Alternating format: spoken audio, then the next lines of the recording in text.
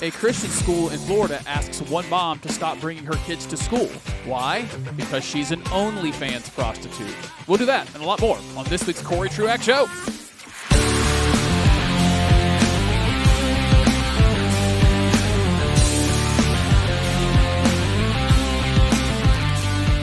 I said what I said. These digital online platforms that have democratized prostitution are indeed prostitution. The selling of sexually explicit material, selling images of oneself for the sexual gratification of others, is prostitution, whether you ever meet anyone in person.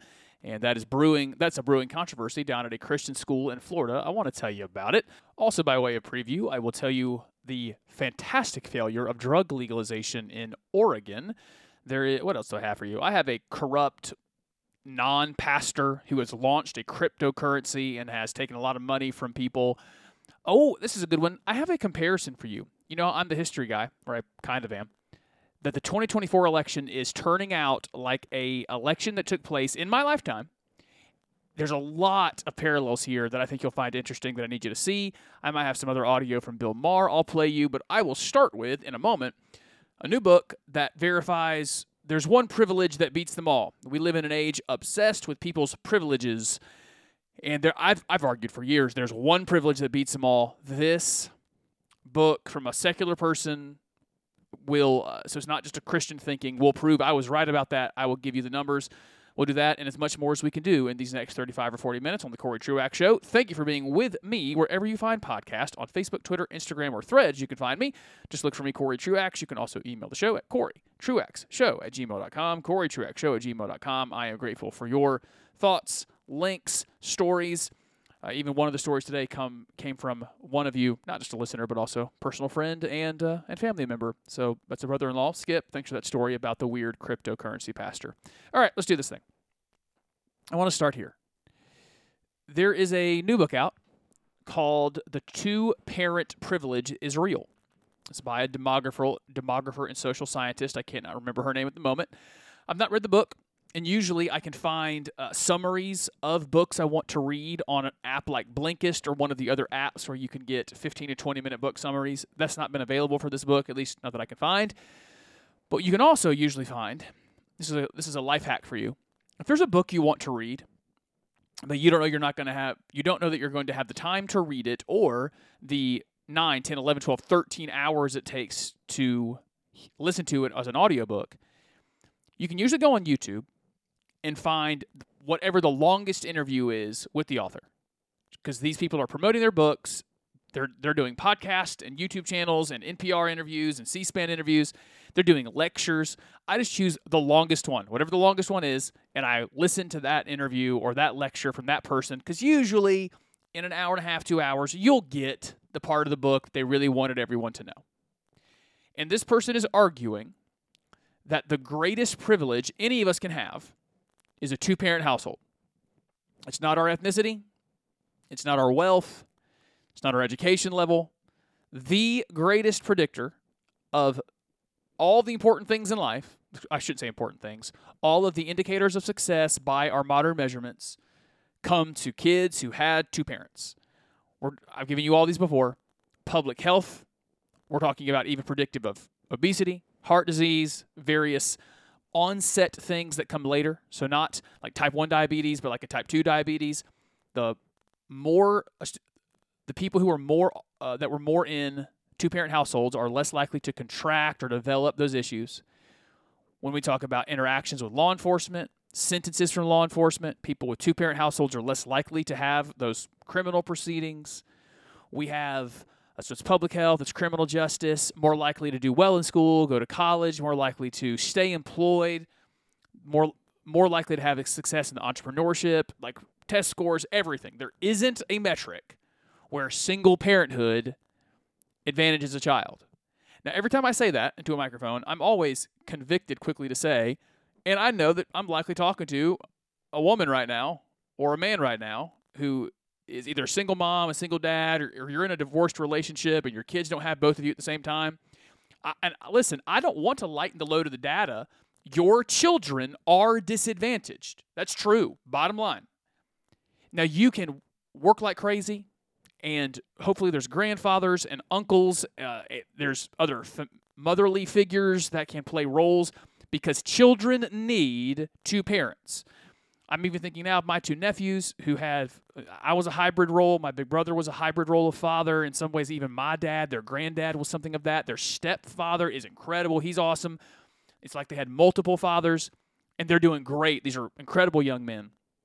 But the thing that can't happen is just absence, that there's not the role of a man. And then it's got to be a constructive man. And listen, we need moms too, but moms are usually the ones that are present. There can be, certainly, I could tell you the stories, not in my own life, but of folks I know and love, some really destructive men. Here's our biggest privilege, is if kids grow up in two-parent households.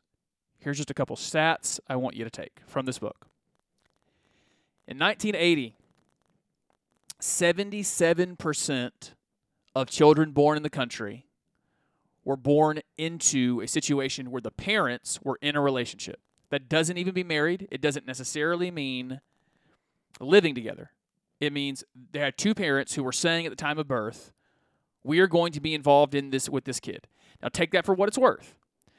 Because, for example, let's say 77% of kids in 1980 said they had two parents.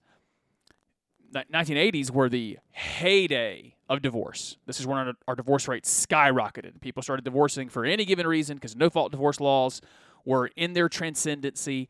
And so if at the moment of birth in 1980 you had two parents, the chances were you weren't making it to 10 years old with two parents in the house or two parents involved and loving each other. But so it was 77% at the time of birth had two parents involved that said they were going to be involved with the kid.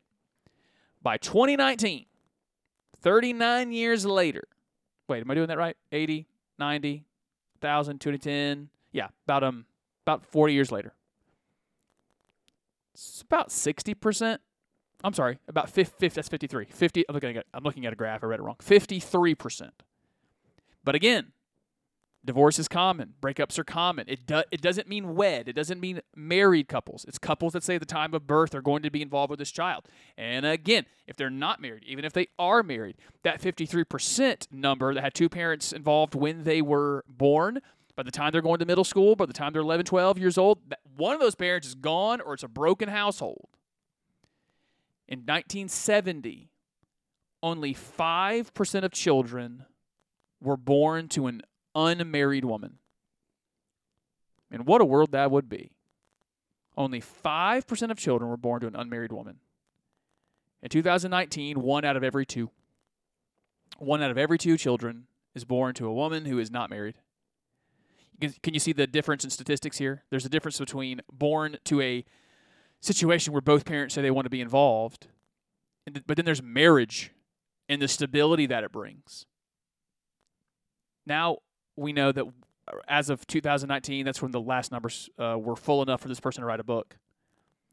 One-parent households are making up almost half of all households in poverty. 1 out of every 5 one-parent households live under the poverty line. As we have for these 40 years decided, marriage is unimportant. Childbearing and marriage being connected are unimportant. Dedication and fealty to one another, mom and dad, for the good of the child, when we said, you being happy, you pursuing your needs, it's more important than what this kid needs. You got to be you. And you got to be happy. And kids are resilient. That's a story we told ourselves. Kids are resilient. They'll be okay. We're just got all the numbers now, guys. It doesn't work. Yes, it's more importantly, it's sin. It dishonors God. But when we are not living in accordance with His design for the world, we're just making an ugly, disgusting, broken world for our kids. Another thing I pulled from this book in one of her lectures that it's almost maddening is this fact, that in our culture currently, the wealthier you are, the more likely you are to be married, and get this, the more likely you have been married only once. Multiple marriages are more common, much more common, amongst low-income and middle to low-income people. The wealthy and the highly educated, also that's another correlation.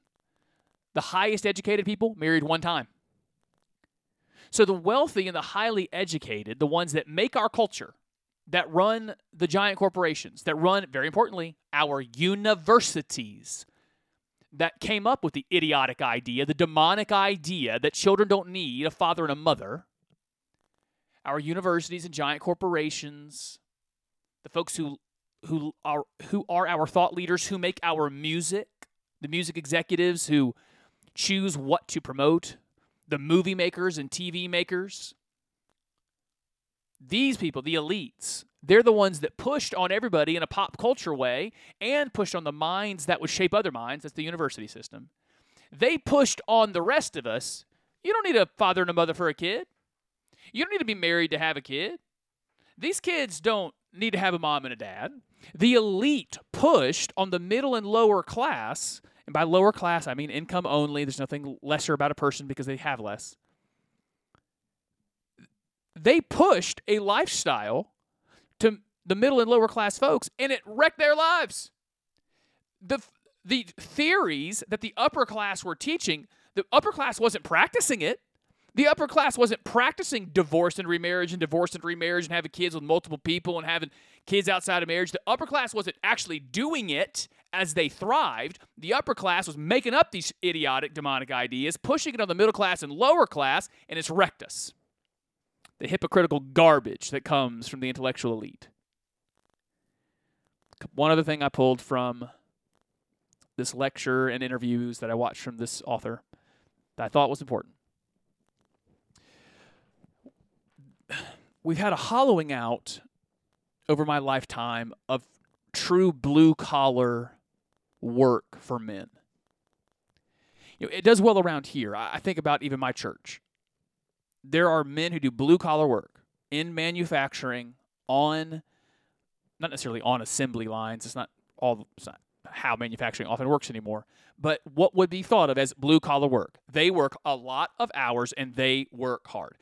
Where I would put, this is kind of weird, like I have a white-collar job. I'm in the university system. I'm supposed to wear, I'm not supposed to. I wear a suit most days. I dress up for work. I'm salary, not hourly. I don't get measured by output, right? My job is different. But I notice even in our church, my social setting, our blue-collar people can actually make a living. They can provide a good living. Those jobs still exist in the South because they moved here. Those jobs moved here from the Northeast and the Midwest. There's some good life to have in blue-collar work. But because the share of jobs that are good enough to provide a living has hollowed out as some of those jobs went to Mexico, China, Singapore, Philippines through free trade agreements, and because of rising gender equality in the workforce, that women have entered the workforce in such large numbers to take on a lot of those blue-collar jobs and white-collar jobs, we are finding that women are saying there are no marriageable men. Because in part, a woman is looking for a man who, not necessarily all women look for a guy who can absolutely provide everything for her, but we have just we have the data and we have our instincts that says a woman wants a man who makes a little more than her. Or if it's not going to be monetary, has the initiative to be the breadwinning factor, even if that's not monetary, even if it's not earning more, that is capable of taking control of the household, managing the house, be in control. And as this book lays out, here's what we found. Women, the last 20 or 30 years, are the ones going in larger numbers into the white-collar fields. They are the attorneys. They are the doctors. They are the nurses. They are the specialists in the medical world. And so as women made an argument that they wanted to be making the money and having the jobs in the white-collar world, they're then getting to their 30s and looking for a man. But all of the men who are white-collar are have their choice of woman because they have all the money, they've got the white-collar job, and there's this, it's glut versus scarcity in economics. There's this glut of women. Glut means a lot. There's this large chunk of women who are now earning great money, highly educated.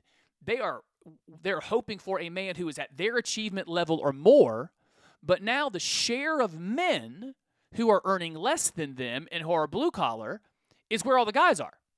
And so those women tend to refuse to marry up with the blue collar guy because they're looking for the proportionally much smaller group of men who are achieving higher than them. And so the marriage rate is in part why the marriage rate is dropping. And then nevertheless, unfortunately, there's a lot of kids born into that unmarried world, and it's terrible for them.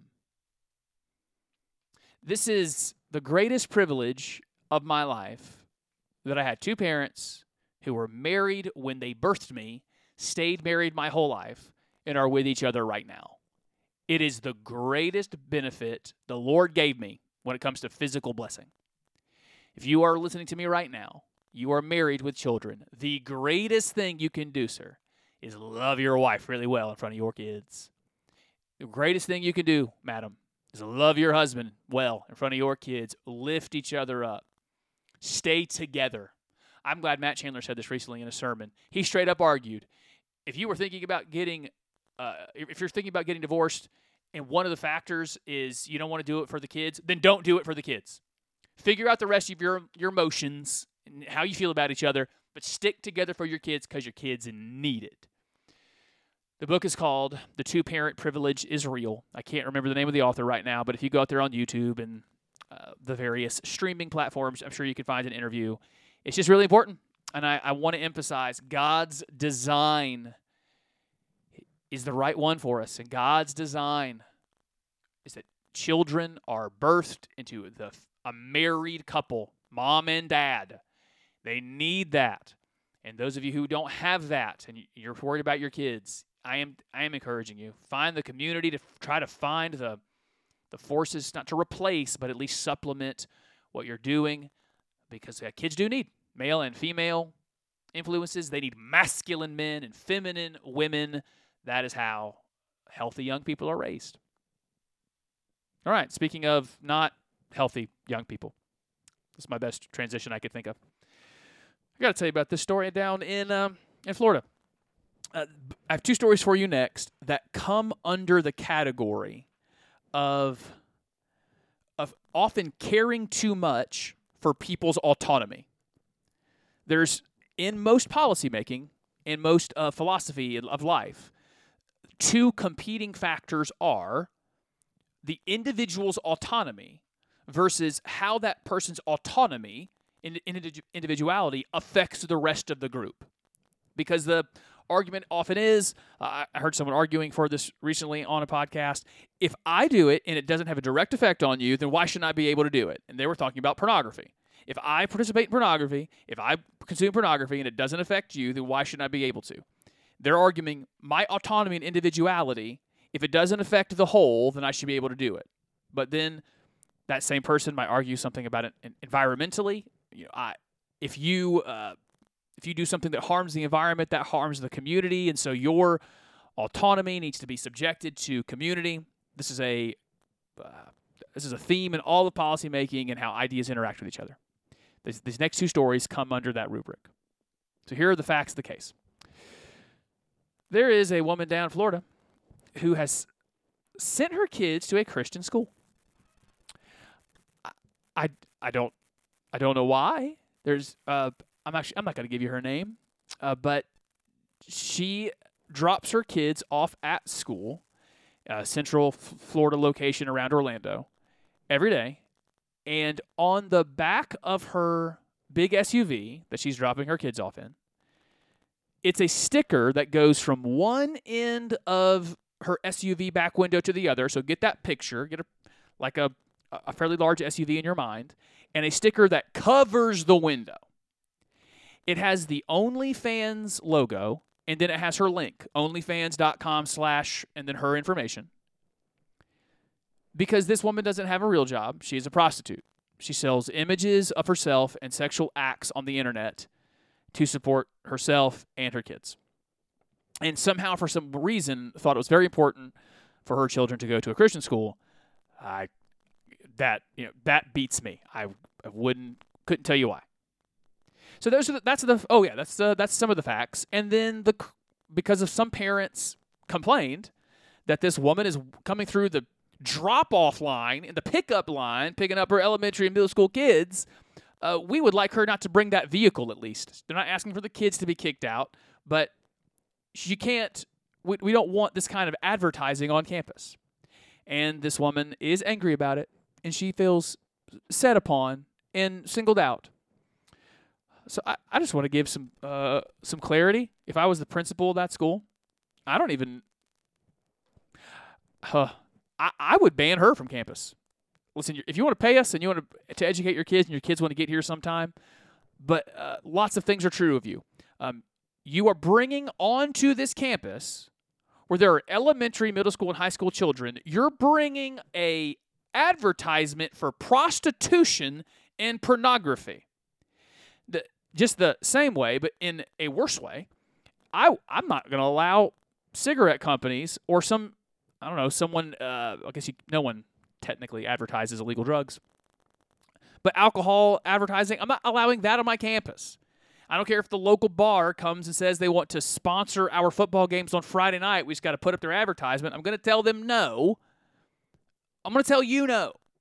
You don't get to bring your advertising of prostitution and pornography on a campus with children. And further, now that you've made clear who you are, I don't mind saying it. You're not safe to be around kids. Your job is objective sexuality. Sex isn't a job, not a legitimate job. This stupid thing that's said on the secular left that sex work is work. No, it's not. It's sinful prostitution. It's degrading to everyone involved. And you don't get to have it on campus. This is the theme here for these next two stories is this obsession with autonomy. She's saying, what I'm doing with my body is how I support my family, and it's none of your business what I do. Okay, fine. Even if that's true, you made it your business when you brought your pornography advertisement on my campus with children. And so now I am choosing the community over you because what you have chosen is gross and disgusting and degrading, and I'm not exposing children to it. Sidebar here. I'm so proud of the South Carolina State Legislature. They're following Oklahoma, I think it's Oklahoma's lead in requiring age verification for Pornhub.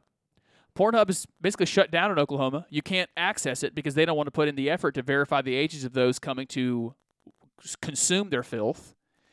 And South Carolina's on their way to doing the same thing. That's good. OnlyFans, I'll just say it, should be banned. It should be illegal.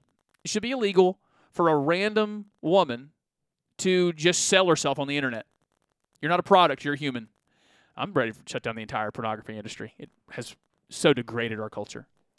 So that's one story. I tell you that story in part because the comment section on the local news is mostly on her side. How dare this Christian school be so judgmental? Because I'm protecting our kids, okay? Judge me all you want. But this prostitute doesn't get to do things that endanger the purity and the innocence of children because that's how she wants to support herself instead of getting a real job with whatever skills, talents, and abilities the Lord has given her. Similar situation in philosophy, at least. In 2020, I think that's right. In 2020, it might have been early 2021, the voters of Oregon passed something called Measure 110. And Measure 110 decriminalized drug use, meaning if you are doing heroin, cocaine, some of these very hard illegal drugs, it is decriminalized. You can't be charged with something for doing these even out in the public. We're going to decriminalize drug use in that state. Why? What's the philosophy? Autonomy. If someone wants to do hard drugs and potentially ruin their lives and waste whatever talent, skills, and abilities they have, what business is that of ours? What business is that of the community if they want to do destructive things?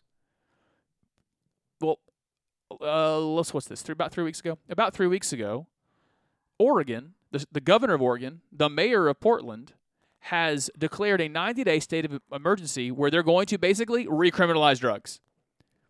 Just check out some of these stats. In 2019, overdose deaths in Oregon from drugs was 280. Last year was 956. That went up by a factor of almost 4. That's how much we worship autonomy. It's very important that people can kill themselves with drugs. The most important thing is that someone's just free to do whatever they want. And if they use whatever they want to expose children to pornography and kill themselves with drugs, should they still be able to do that? Well, secular progressive leftism says yes. It's very important that everyone do whatever they want. Whatever brings them pleasure, that's the most important thing in life, no matter the consequences. The other consequences for Washington and Oregon, there's just open, on-the-street drug use downtown. It's made businesses shut down, limit their hours. This is where you see news reports of putting everything behind glass in a CVS because people are coming in drug-addled states and just stealing things. Workforce participation rate is down in the state of Washington. That's going to have lots of factors, so I'm not blaming it fully just on the drug thing. But can we just toss out here the worship of the autonomous self? Maybe even here there's a whisper from the Garden of Eden in Genesis 2 and 3. Wait, yeah, that's 3. If you eat of the fruit, you will be like gods. There's this thing about autonomy. You want to be free of God and God's standards. When we do that, when we focus on autonomy above all else, where do you land? Exposing 6th graders to OnlyFans and people killing themselves by the hundreds because they just got to be able to do their drugs. This is where it lands when we just decide that God's law is something to be tossed down and trodden on. I got a bunch of other stories I want to share with you. This one actually might be a little bit of a longer episode today. I hope you'll stick with me for it. But that just brought to mind that this idea of thinking about God's law, thinking God's thoughts after him has been a theme of the show the last couple years. I've been trying to think about ways to make God's law practical in the common modern world. Some of those examples I've given you is that there's such practical law in the Bible even of what to do when someone's ox gores someone or hurts someone else's property and how restitution is made. My guess is that you've not been gored by an ox and no one in your family has, and no one's negligence with their ox has hurt you. But I suspect maybe you or someone you know has had the modern-day equivalent happen to you, and I think that analog would be getting hurt in a car accident or getting hurt at work. Both of those things, car accidents and getting hurt at work, can have serious consequences when you come away injured. Medical bills pile up, you're losing wages, and while those two things are happening, you're just trying to figure out this labyrinth of a justice process to make it all right. I know that can be intimidating, but I don't want you to be intimidated by it. There are people out there to help you, and the one I want to point you towards right now is a personal friend of mine. His name is Samuel Harms. You can Google him. That's what I do usually to find him. It's Samuel Harms, Harms, as in stay out of harm's way. He's right here in Greenville. His number is 864-666-6666. Samuel Harms, attorney at law for real. Don't try to do these things alone. Find someone who can answer some questions and help you through it.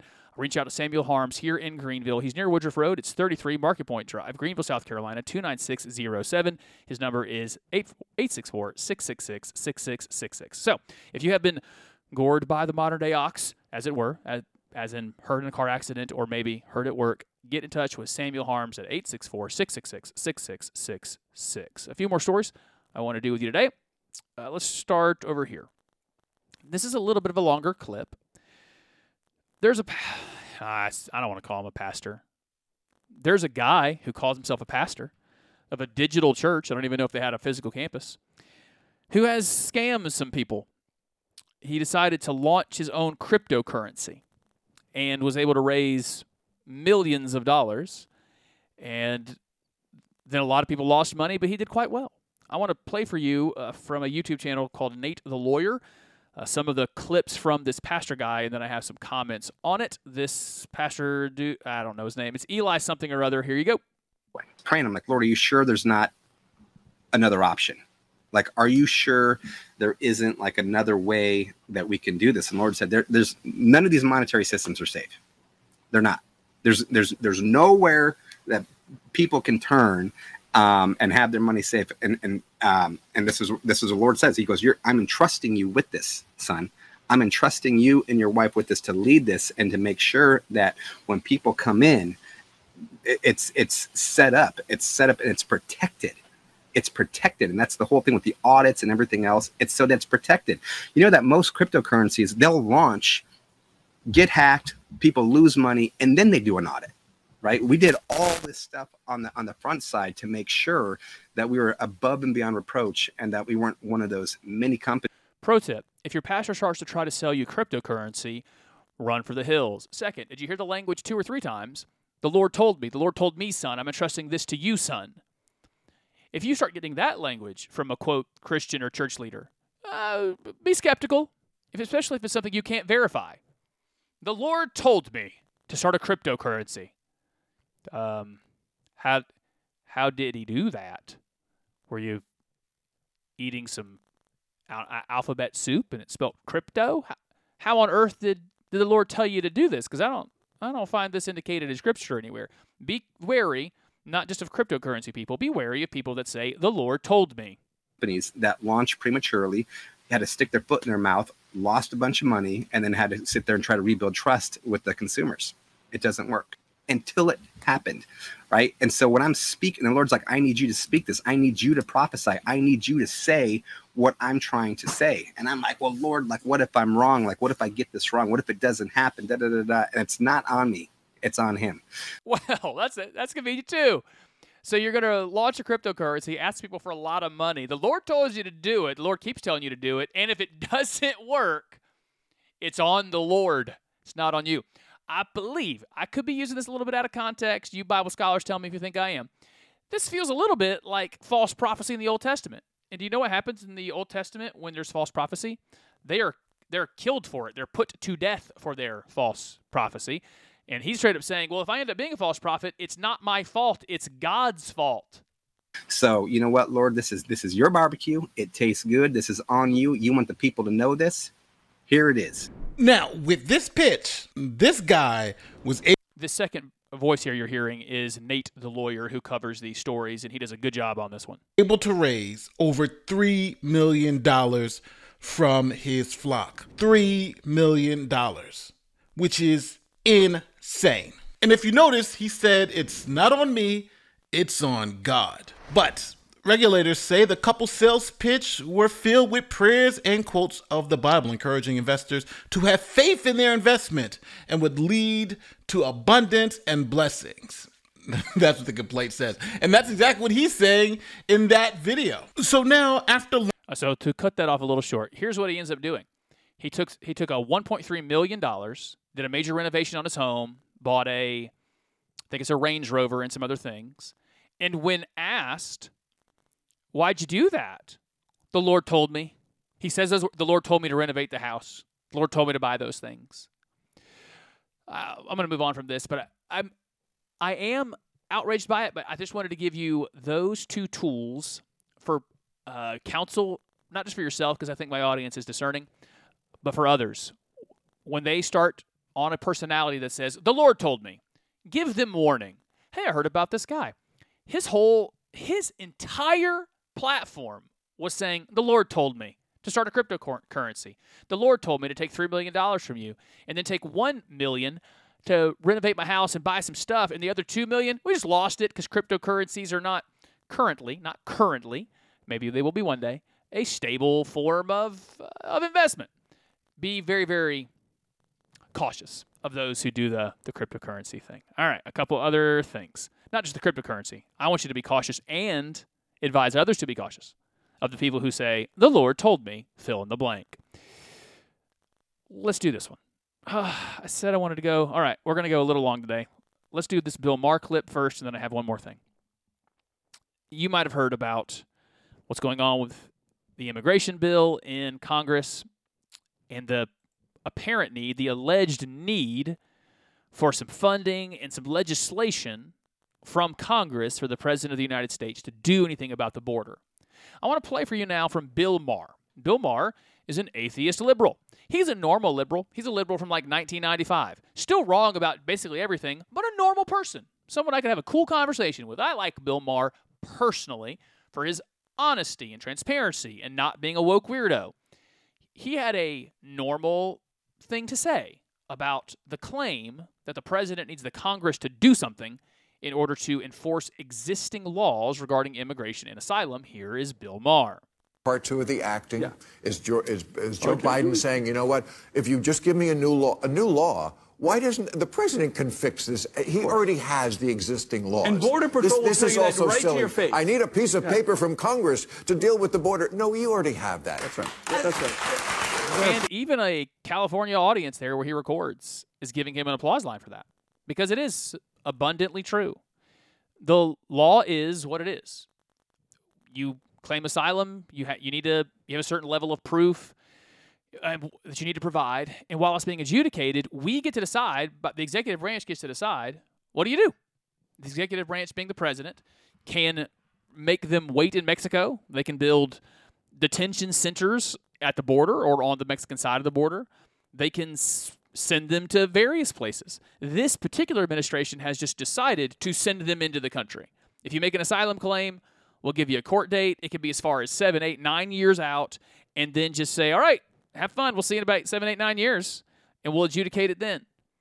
The administration can choose, with no other laws written, just to hold people in a different situation. And a detention center is the way to go.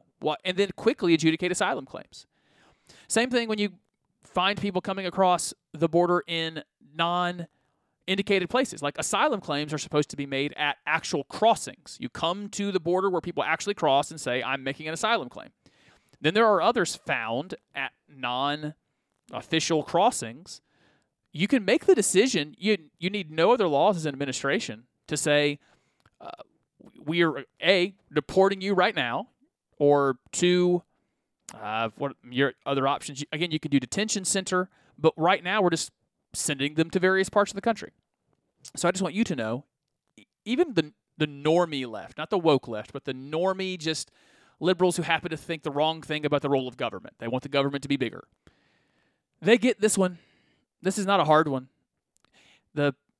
I would love to see some immigration reform.